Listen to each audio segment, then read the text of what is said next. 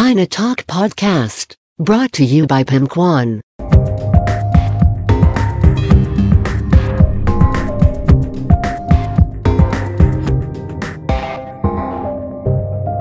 Catch up with the world. Catch up with China Talk Podcast. สวัสดีค่ะขอต้อนรับเข้าสู่รายการ China Talk Podcast ค่ะรายการที่จะมาเล่าสาระความรู้เกี่ยวกับประเทศจีนในหลากหลายแง่มุม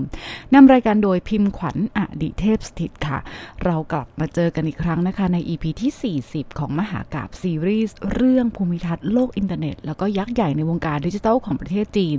ก็ยังคงอยู่ในยุคที่3นะคะช่วงปี2009ถึง2015ซึ่งเป็นช่วงที่มีการเติบโตแล้วก็ก้าวกระโดดนะคะของอุตสาหกรรมอินเทอร์เน็ตจีนอย่างมากเลยนะคะถ้าเราลองติดตามกันมาหลาย EP แล้วนะคะซึ่งเราจะเล่าเป็นลำดับนะคะของตามช่วงเวลาคือจบยุคที่1ยุคที่2นะคะแล้วก็ยุคที่3นะคะคราวนี้นะคะก็เลยถึงคราวของถูโต้แล้วก็โยคู่นะคะซึ่งเรื่องราวของตัวละคร2ตัวนี้นะคะก็เคยเล่าไปแล้วนะคะใน EP ที่10นะคะซึ่ง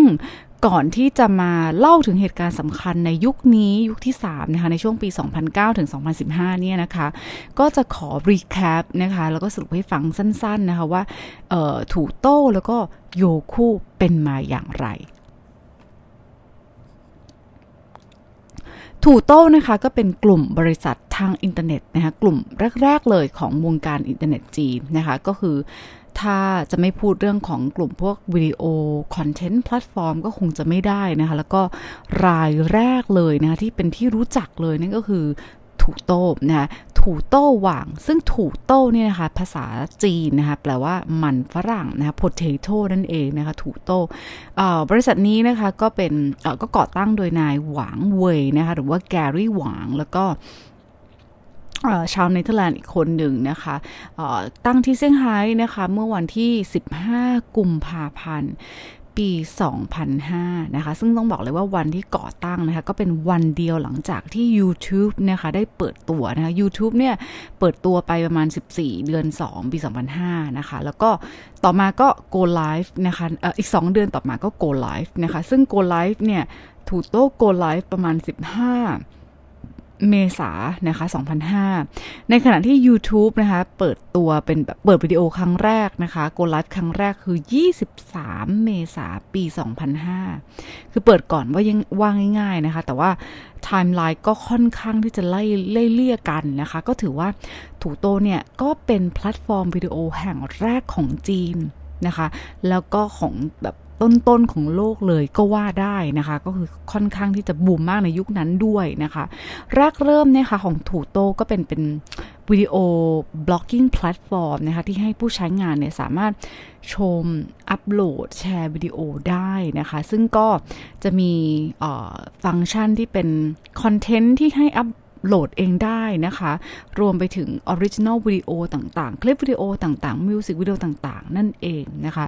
แรกเริ่มของการก่อตั้งก็มีเพียงแค่5คลิปเท่านั้นแต่ว่าครึ่งปีให้หลังนะคะก็มีกว่า 30,000 คลิปนะคะแล้วก็เรื่อยมาเลยจนปลายปี2008เนี่ยก็มีผู้ใช้งานนะคะเป็นวิสิเตอร์เนี่ย10 ล้านวิสิเตอร์ต่อปีนะคะก็ถือว่าเป็นแพลตฟอร์มวิดีโอที่ได้รับความนิยมแล้วก็สำคัญมากๆในจีนตอนนั้นนะคะตามมานะคะด้วยคู่แข่งคนสำคัญนะคะนั่นก็คือโยคู่นะคะซึ่งโยคู่เนี่ยในภาษาจีนก็จะแปลตามตัวเลยนะคือ excellent คู่นะคะก็คือคู่คือคูลเจ๋งนะคะในภาษาจีนนะคะซึ่งโยคู่ก็เป็นสตรีมมิ่งวิดีโอแพลตฟอร์มเป็นวิดีโอโฮสติ้งเซอร์วิสนะคะที่ก่อตั้งโดยนายกูหยงเฉียงนะคะหรือว่าวิกเตอร์คูที่กรุงปักกิ่งนะคะในเดือนมีนานะคะปี2006นะคะแล้วก็ลอนช์อย่างเป็นทางการเลยก็คือธันวา2006นะคะก็คือปีกว่านั่นเองที่ออกมานะคะก็แรกเริ่มเหมือนกันนะคะยูคู่ก็จะโฟกัสไปที่user generated content นะคะหรือว่าคอนเทนต์ที่แบบ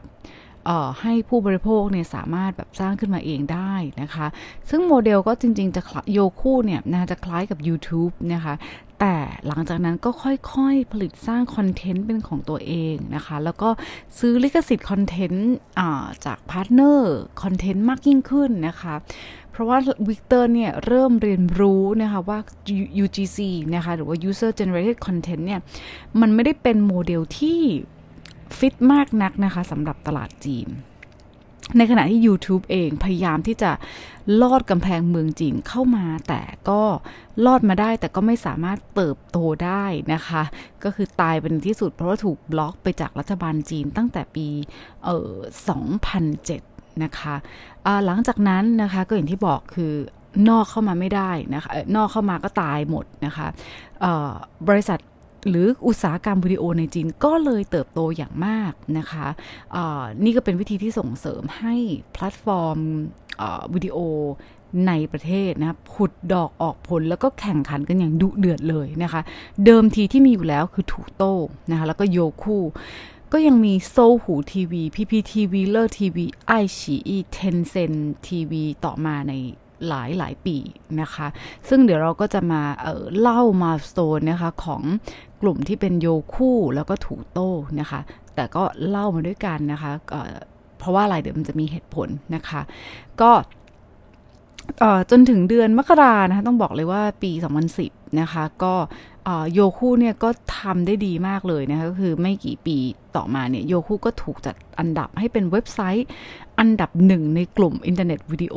นะคะของจีนเลยนะคือแรงค์แบบอันดับต้นๆเลยนะคะแซงถูกโต้มาได้นะคะแต่ถูกโต้เองก็เหมือนกันก็คือจริงๆก็มี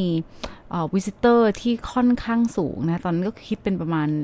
เกือบ200ล้านบัญชีนะคะช่วงประมาณกลางปี2010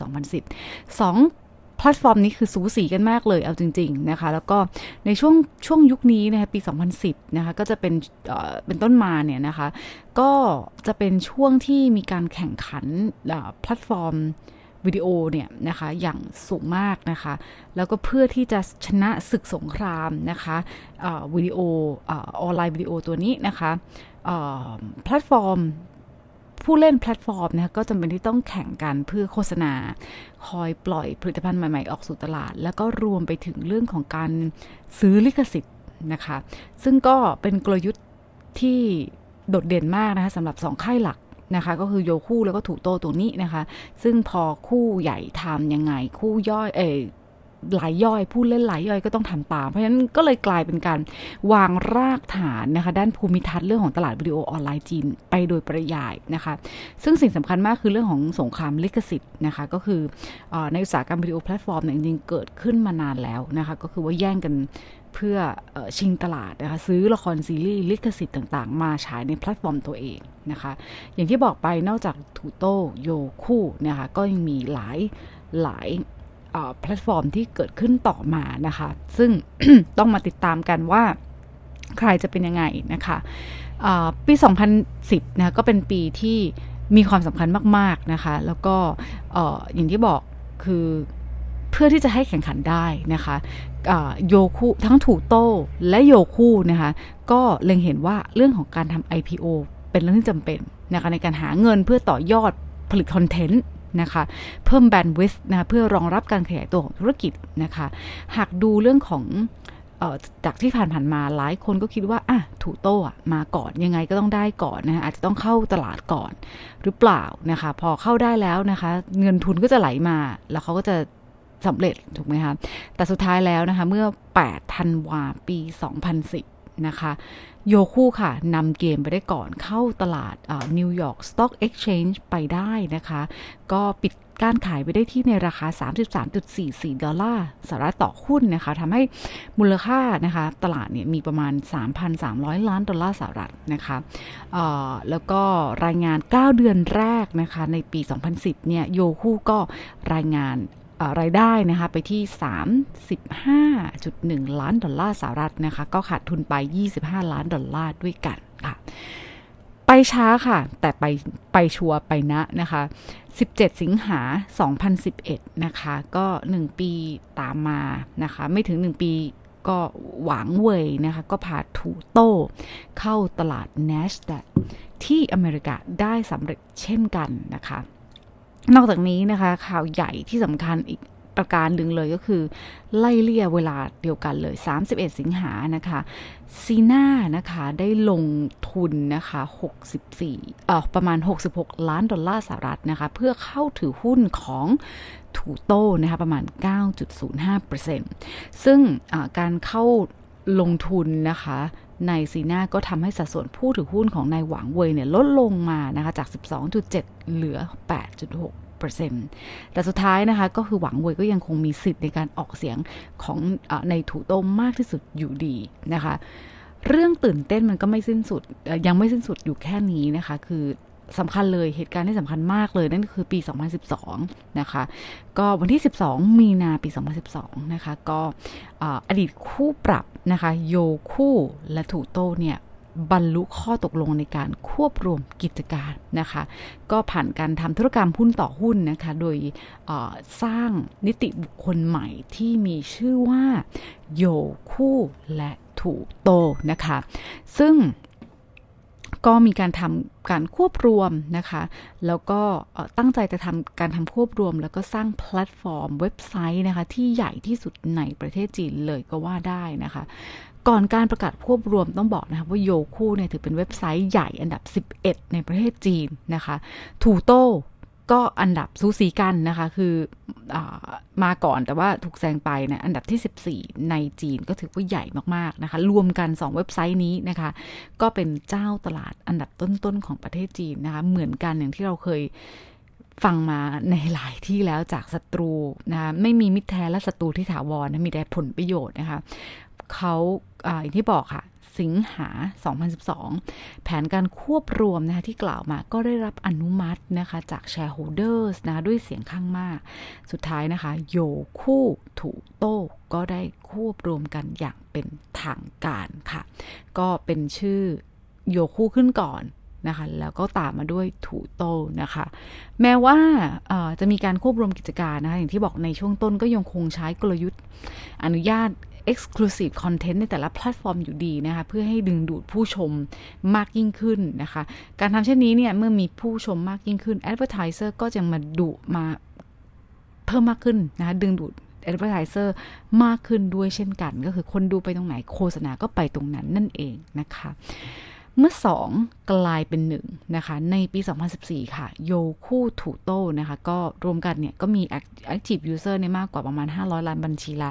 นะคะการรับชมในแต่ละวันก็มากกว่า800ล้านวิวนะคะไตรมาสที่3นะคะรายงานไตรมาสที่3นะคะปี2014โยคู่ถูโต้เนี่ยเมื่อรวมกันเป็น to become one ตรงนี้แล้วนะคะ entity เดียวนี้แล้วนะคะก็เป็นเจ้าตลาดนะคะครอง market share ไปได้ประมาณเกือบ 23% นะคะแซงไอฉีอีนะคะไอฉีอีเนี่ยก็อย่างที่บอกของป่ายตู้นะคะก็คือตั้งมาในปี2010นะแต่มาแรงแซงทางโค้งมากๆนะคะก็ครองอันดับ2ไปคือ 19.07% นะคะตามมาด้วยนะคะโซหูทีวีนะคะ11.87% นะคะแล้วก็ Tencent นะคะทีวีก็มาประมาณปี2011เหมือนกันนะคะ3ปีก็ทำ market share ไปได้ 10.67% นะคะซึ่งต้องบอกว่าอันดับ1กับอันดับ2เนี่ยค่อนข้างใกล้เคียงกันนะคะดังนั้นการครองตลาดของโยคู่ถูโต้ในจีนเนี่ยต้องบอกเลยว่าเริ่มสั่นคลอนจากการท้าทายของไอฉีอีซึ่งจะเห็นชัดมากนะคะในปีต่อๆมานะคะแล้วก็ยุคหน้านั่นเองนะคะเราจะเห็นการพลิกเกมนะคะของอุตสาหกรรมวิดีโอออนไลน์นะคะหลายคนอาจจะไม่คุ้นใช่ไหมเราไม่ค่อยพูดกันถึงโยคู่ถูโต้แล้วนะคะเอาจริงก็คือตอนนี้น่าจะไม่ค่อยรอดนะคะเท่าไหร่แล้วนะคะแต่ว่าโอเค anyway เดี๋ยวในยุคหน้าเราก็จะเอาเรื่องราวมาสรุปเล่าให้ฟังใหม่นะคะแต่ว่าก่อนจะไปถึงตรงนั้นนะคะจุดพีคจุดเด่นของเรื่องนี้คืออะไรนะคะคือเมษาเนี่ย2014นะคะใกล้จะปิดยุคนี้แล้วนะคะโยคู่ถูโต้กรุ๊ปเนี่ยนะคะและอาลีบาบากรุ๊ปประกาศจัดตั้งการลงทุนเชิงกลยุทธ์นะคะและเข้ามาเป็นหุ้นส่วนนะคะหุ้นส่วนก่อนนะคะพ พอพฤษภาปี 2014 นะคะอาลีบาบาแล้วก็กองทุนหยุนเฟิงนะคะก็ได้เข้าซื้อหุ้นสามัญคลาส A นะคะของโยคูถูโต้เนี่ยจำนวน721ล้านหุ้นนะคะรวมมูลค่าประมาณ 1,200 ล้านดอลลาร์สหรัฐนะคะโดยอาลีบาบาเนี่ยนะคะแบ่งเป็นถือหุ้น 16.5% นะคะแล้วก็กองทุนหยุนเฟิงเนี่ย 2% นะคะลงหยุนเฟิงเนี่ยลงไปประมาณ132ล้านดอลลาร์สหรัฐนะคะแต่รวมทั้งสิ้นนะคะตรงนี้คือ 18.5% นะคะนอกจากนี้นะคะก็มีข้อตกลงเพิ่มเติมนะคะของทั้งสองฝ่ายก็ระบุว่าอาลีบาบาสามารถที่จะเพิ่มการถือหุ้นในรูปแบบของการเพิ่มทุนเข้าไปได้ในระยะที่2และมีราคาเดียวกันด้วยนะคะและนอกจากนั้นนะคะโยคูถูโต้จะต้องยอมรับการลงทุนจากอาลีบาบาก่อนใครเพื่อนอีกด้วยนะคะ5 มีนานะคะโยคูถูโต้กรุ๊ปนะคะก็ได้ประกาศตั้ง business unit ใหม่โดยที่มีชื่อว่าเหออีเหวินฮวานะคะหรือว่าเหออี culture นะคะแล้วก็ innovative marketing อย่างเป็นทางการนะคะโดยก่อตั้งเป็นมีโยคูถูโต้เหออี cloud entertainment เหออี culture นะคะแล้วก็เรื่องของการตลาดเชิงนวัตกรรมนะรวมประมาณ6 BU นะคะแล้วก็แต่งตั้งศูนย์เนื้อหาคอนเทนต์นะคะสำหรับภาพยนตร์เกมแอนิเมชันดนตรีการศึกษาละครโทรทัศน์วาไรตี้ความบันเทิงและก็ข้อมูลในเวลาเดียวกันด้วยนะคะสำหรับไตรมาสที่3นะคะของปี 2015 ไตรมาสเดียวนะคะไตรมาส3ไตรมาสเดียวนะคะโยคูถูโต้เนี่ยนะคะเดี๋ยวอาจจะขอเรียกรวมเป็นชื่อไวๆเป็นโยคูนะคะก็ได้จ่ายค่าธรรมเนียมนะหรือว่าเป็นแบบ licensing fee นะคะประมาณ$80 ล้านสหรัฐเลยนะคะซึ่งก็อย่างที่บอกค่ะสงครามนี้คือแข่งกันที่ licensing fee นะคะการที่ได้เป็นเจ้าของเนื้อหาของตัวเองจะทำให้มีอำนาจแล้วก็ศักยภาพมากขึ้นนะคะแล้วก็เมื่อเวลาผ่านไปจริงๆแล้วก็สามารถทำให้ประหยัดเงินค่าลิขสิทธิ์ตรงนี้ได้นะคะเมื่อมี user เข้ามามากขึ้นด้วยเช่นกันนะคะยังไม่จบนะคะกลางปี 2015 นะคะต้องบอกเลยว่าทั้ง Alibaba Group นะคะซึ่งและโยคูกรุ๊ปตรงนี้โยคูถูโต้กรุ๊ปนะคะก็2บริษัทก็ยังได้สร้างความร่วมมือในด้านเทคโนโลยีพื้นฐาน Big Data นะคะการตลาดผ่าน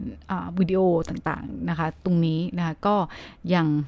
ให้ Alibaba เนี่ยเชื่อมต่อกับ Back End แล้วก็เปิดข้อมูลขนาดใหญ่นะคะร่วมมือกันด้าน Cloud แล้วก็เข้าถึง Alipay อีกด้วยนะคะสิงหาปี 2015 นะคะโยคูถูโต้ก็ยังมีประกาศนะคะแผนโดยการลงทุนนะคะประมาณ 10,000 ล้านหยวนนะคะเพื่อผลิตวิดีโอคุณภาพสูงนะคะให้เป็นลักษณะเป็นฟังก์ชัน UGC นะคะแล้วก็ให้แผน3 ปีของเขานะคะก็ให้บริษัทนะคะดูแลช่องนะคะให้ผู้ที่เหมือนเป็นคอนเทนต์ครีเอเตอร์สามารถที่จะเข้ามามีบทบาทมากยิ่งขึ้นตรงนี้ได้ด้วยนะคะเรื่องยังไม่จบนะคะก็คือหลังจากอย่างที่บอกว่ามีการควบรวมกิจการนะคะของทั้ง2ค่ายโยคูถูโต้ตรงนี้นะคะและต่อมานะคะโยคูถูโต้ก็มีการถูกซื้อกิจการนะคะจากอาลีบาบากรุ๊ปอย่างเป็นทางการนะคะต้องบอกเลยว่าอาลีบาบาเนี่ยจะค่อยๆมากินนะคะจากถ้าลองฟังหลายๆ EP ที่ผ่านมาแล้วอยู่ๆเขาจะไม่ได้ค่อยมาซื้ออย่างเดียวพาร์ทเนอร์ชิพก่อนนะคะลงทุนแล้วก็ค่อยๆมาสุดท้ายนะคะก็ถูกซื้อกิจการนะคะไปอย่างเป็นทางการเลยนะคะก็เริ่มต้นนะคะก็คือ16 ตุลานะคะAlibaba Groupได้ประกาศว่าจะยื่นข้อเสนอต่อคณะกรรมการบริหารของโยคูถูโต้เนี่ยเพื่อซื้อกรุ๊ปโยคูถูโต้ทั้งหมดนะคะในราคา $26.6 สหรัฐนะคะต่อหุ้นแล้วก็คาดว่ายอดรวมเนี่ยนะคะมูลค่าน่าจะเกินประมาณ $4,500 ล้านสหรัฐนะคะสุดท้ายนะคะดีลก็6 พฤศจิกายนนะคะก็ประกาศอย่างเป็นทางการเลยว่าจะซื้อกิจการนะคะโยคูถูโต้โดยมีการทำธุรกรรมนี้เป็นเงินสดทั้งหมด นะคะสิ่งที่อาลีบาบาได้จากดีลนี้นะคะก็คือการก็ค่อนข้างชัดเจนเพราะว่าจะเห็นเลยว่าอาลีบาบาเนี่ยนะคะถ้าเราลองย้อนกลับไปฟัง EP เดิมเนี่ยเขาก็พยายามที่จะขยายธุรกิจในกลุ่ม Media Entertainment นะคะไม่ว่าจะเป็นที่ผ่านมาเราจะมีการเห็นว่าจะตั้ง Alibaba Pictures ใช่ไหมคะแล้วก็ก่อนหน้านี้ก็มีการซื้อหุ้นนะคะ 18% ลงทุนเนี่ยในเว่ยปัวแต่ก็ยังไม่ได้มีความคืบหน้ามากนักนะคะพอควบรวมแล้วเราก็หวังว่านะคะอุตสาหกรรมนี้ก็หวังว่าจะเห็นความร่วมมือนะคะของเจ้ายักษ์ใหญ่ของออนไลน์วิดีโอกับอีคอมเมิร์ซเข้าด้วยกันในรูปแบบใหม่นะคะรวมถึงเจ้าของหรือว่าพวกครีเอเตอร์วิดีโอต่างๆเขาสามารถที่จะเพิ่มร้านค้าหรือโฆษณาสินค้าได้ทันทีนะคะโยคูก็ได้ประโยชน์อาลีบาบาก็ได้ประโยชน์นะคะอาลีบาบาได้ประโยชน์คือสามารถสร้างรายได้เพิ่มขึ้นผ่านการโฆษณาใช่ไหมคะสมัครสมาชิกร้านค้าถาวเปล่าทีมอลได้เพิ่มอีกนะคือเป็นวินทั้งสองฝ่ายนะคะเอาง่ายๆเลยเป็นเหมือนกัน watch now buy now อย่างแท้จริงนะคะโยคูถูโต้เนี่ยต้องบอกเลยว่าได้สำเร็จสิ้นสุดการโอนกิจการแล้วก็กลายเป็นบริษัทลูกของอาลีบาบานะเป็น subsidiary นะอย่างสมบูรณ์เนี่ยคือในปีต่อมานะคะคือปี 2016นะคะซึ่ง 2016เนี่ยทางพิมพ์ขวัญก็คือจะขอคัดออฟให้เป็นของยุคหน้านะคะเพราะฉะนั้นเนี่ยในยุคหน้าก็จะนำเรื่องราวโยคูถูโต้เนี่ยไปผูกไว้กับกลุ่มก๊กของอาลีบาบานั่นเองนะคะถามว่านะคะperformance ก่อนนะคะของโยคูทูโต้ตรงนี้เป็นยังไงนะคะรายได้สุทธินะคะต้องบอกเลยว่าอยู่ที่ประมาณ 1,850 ล้านหยวนนะคะในไตรมาสที่3นะคะซึ่งก็เพิ่มมา 62% จากช่วงเวลาเดียวกันของปี 2014นะคะรายได้สุทธิจากการโฆษณานะคะ advertising เนี่ยก็อยู่ที่ประมาณ 1,350 ล้านเลยนะคะในไตรมาสที่3ของปี 2015นะคะแล้วก็เพิ่มขึ้นนะคะ 37% จากช่วงเดียวกันนะคะก็ถึงแม้นะคะก็คือดูว่าจะมีโมเมนตัมที่ดีแต่ว่าต้องบอกเลยว่าโยคูเนี่ยก็ค่อนข้างล้มเหลวในการสร้างผลกำไรให้กับนักลงทุนนะคะเขามีรายงานเพียงแค่ไตรมาสเดียวที่เป็นบวกนะซึ่งก็คือไตรมาสแรกนะควอเตอร์ที่1ของปี 2015 เท่านั้นนะคะก็จะเป็นช่วงเวลาสั้นๆก่อนที่จะมีการตกลงควบรวมกิจการกับกลุ่มของอาลีบาบานั่นเองนะคะก็เอาง่ายๆนะคะเรื่องราวจริงๆในของที่เป็นอุตสาหกรรมของฝั่งออนไลน์วิดีโอแพลตฟอร์มของเมืองจีนเนี่ยค่อนข้างพลิกนะคะแล้วก็ต้องมาดูว่ามันจะเป็นยังไงแต่ภาพรวมของ landscape ที่เราสามารถดูได้จากที่เราฟังมาจนถึง EP นี้นะคะเราเห็นเลยเรื่องของ Media Entertainment นะคะก็จะเป็น3ก๊กเหมือนเดิม1คือ Tencent นะคะชัดเจน2คือ Alibaba ใช่ไหมคะ3ป่ายตู้นะซึ่งป่ายตู้ก็ส่งไอฉีอีเข้ามาลงแข่งในสนามนะคะโอเคค่ะก่อนจบ EP นะคะก็ยังฝากข้อคิดนะคะเป็นซิกเนเจอร์นะคะที่เป็นขอฝากเป็นเหมือนข้อคิดสโลแกนนะคะซึ่งใน EP นี้นะคะอยากจะปิดด้วยสโลแกนของถูโต้นะคะซึ่งถูโต้จริงๆคือตอนนี้แบบแทบจะคือยังอยู่นะแต่ว่าแทบไม่ค่อยได้ดังเท่ากับเมื่อก่อนแล้วกันนะคะแต่ก่อนเนี่ยพิมขวัญทำงานที่เซี่ยงไฮ้เนาะแล้วก็บังเอิญว่าอยู่บริษัทแบบอยู่ข้างๆกันกับถูโต้แล้วเลยเห็นสโลแกนของเขาแล้วชอบมากนะคะก็คือขอพูดภาษาจีนก่อนนะคะภาษาจีนตรงนี้ก็คือมีชื่อว่า每个人都是生活的导演นะคะหมายความว่า everyone is the director of life นะคะก็คือทุกคนคือผู้กำกับของชีวิตสำหรับ EP หน้านะคะก็จะเป็นตัวละครใหม่หมดเลยนะคะต้องบอกเลยว่าใหม่หมดเพราะว่าเราพูดจบไปแล้วนะคะที่เราเล่ามาตั้งแต่ยุคที่1ถึงยุคที่3ที่เป็นตั้งแต่ยุคล้มลุกคลุกคลานมาเลยจนถึงยุคที่เป็นเฟื่อง เติบโตนะคะแต่ EP หน้านะคะเริ่มจาก EP หน้าก็จะเป็นตัวละครใหม่หมดเลยที่จะมาเติมสีสันแล้วก็บทบาทในโลกอินเทอร์เน็ตจีนนะคะเพราะว่าทุกคนกำเนิดในยุคนี้นะคือช่วงปี 2009 ถึง 2015 มีอะไรบ้างนะคะขอเล่าเป็นทีเซอร์เล็กๆนะคะก็คือปิลิปิลินะคะ ภาษาจีนตรงนี้เขาจะเรียกสั้นๆว่าบีจ้านนะคะบีจ้านนะคะเสี่ยวหมี่นะคะออกเสียงให้ถูกคือเสี่ยวหมี่ไม่ใช่เสี่ยวมี่นะคะแล้วก็ควายโฉนะคะไบแดนซ์นะคะตีตีนะคะเสี่ยวหงชูพินตัวนะคะที่รับรองเลยค่ะว่าเรื่องราวเนี่ยสนุกไม่แพ้กันนะคะและจะมา1ในตัวละครเหล่านี้1 2 3ตัวละครเหล่านี้จะมาท้าทายอำนาจเก่าอย่าง TAB หรือว่า Tencent Alibaba แล้วก็ไปตู้ได้ค่ะต้องขอบคุณมากๆนะคะสำหรับการติดตามรับฟังนะคะหากชอบเนื้อหาสาระความรู้แบบนี้นะคะรบกวนช่วยกด subscribe กด follow กดแชร์ให้กำลังใจมาในการผลิตเนื้อหาข่าวสารนะคะเพราะว่าเรื่องเมืองจีนจะไม่ใช่เรื่องไกลตัวอีกต่อไปสามารถรับฟัง China Talk Podcast ได้ที่ Apple Podcast Spotify Podbean Castbox Blogditเพจของ China Talk with พิมพ์ขวัญ นะคะใน Facebook ด้วยแล้วก็ล่าสุดหนังสือเสียงแพลตฟอร์มหนังสือเสียง Storytel กันได้แล้วนะคะสำหรับวันนี้สวัสดีค่ะ